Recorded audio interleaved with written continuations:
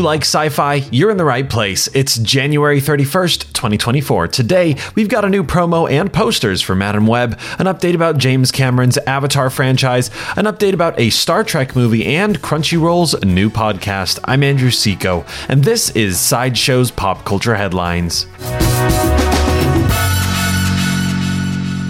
Sony and Marvel released a new promo and a few new posters for their upcoming film, Madame Web. Here's a clip from the promo. Ezekiel Sims is a fascinating villain. He seeks out a secret tribe in Peru who possess inhuman strength and health. I've been searching for that spider for years. And these powers, they allow him to see into the future, including his own death. He's trying to change what happens. If you want to live, you have to trust me.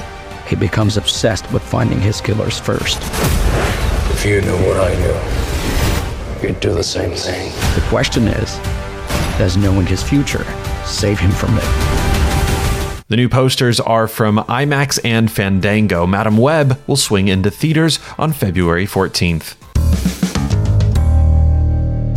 Actor Stephen Lang shared a new photo on Instagram that gives us a major update about James Cameron's fourth film in the Avatar franchise. It confirms that the fourth film is currently in production.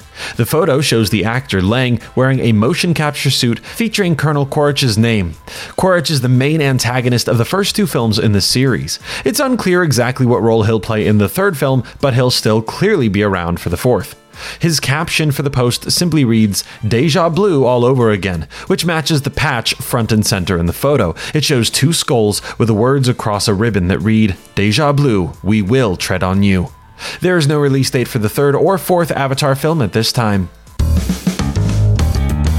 According to Variety, Paramount Plus has officially begun production on their film Star Trek Section 31. Executive producer Alex Kurtzman says, "And we're off to the races. Thrilled to report principal photography has started on Star Trek Section 31. We welcome our incredible cast of new characters as they join our beloved Michelle Yeoh on her next wild adventure across the Trek universe."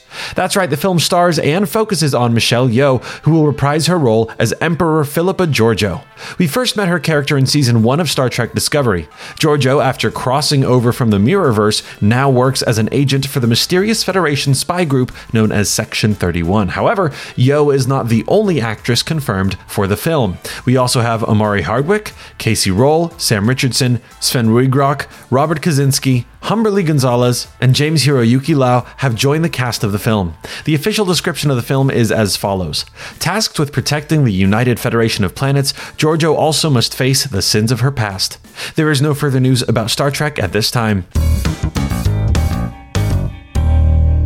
Crunchyroll announced a brand new podcast. Here's their announcement trailer. I get out of the car and this policeman stops. I was wearing a Bleach hoodie that day, and he gets out of the car and he's like, "Bro, you caught up on Bleach?" You can't do that. You cannot just do that. There needs to be a version of the horn on a car that says, "Are you caught up on Bleach?"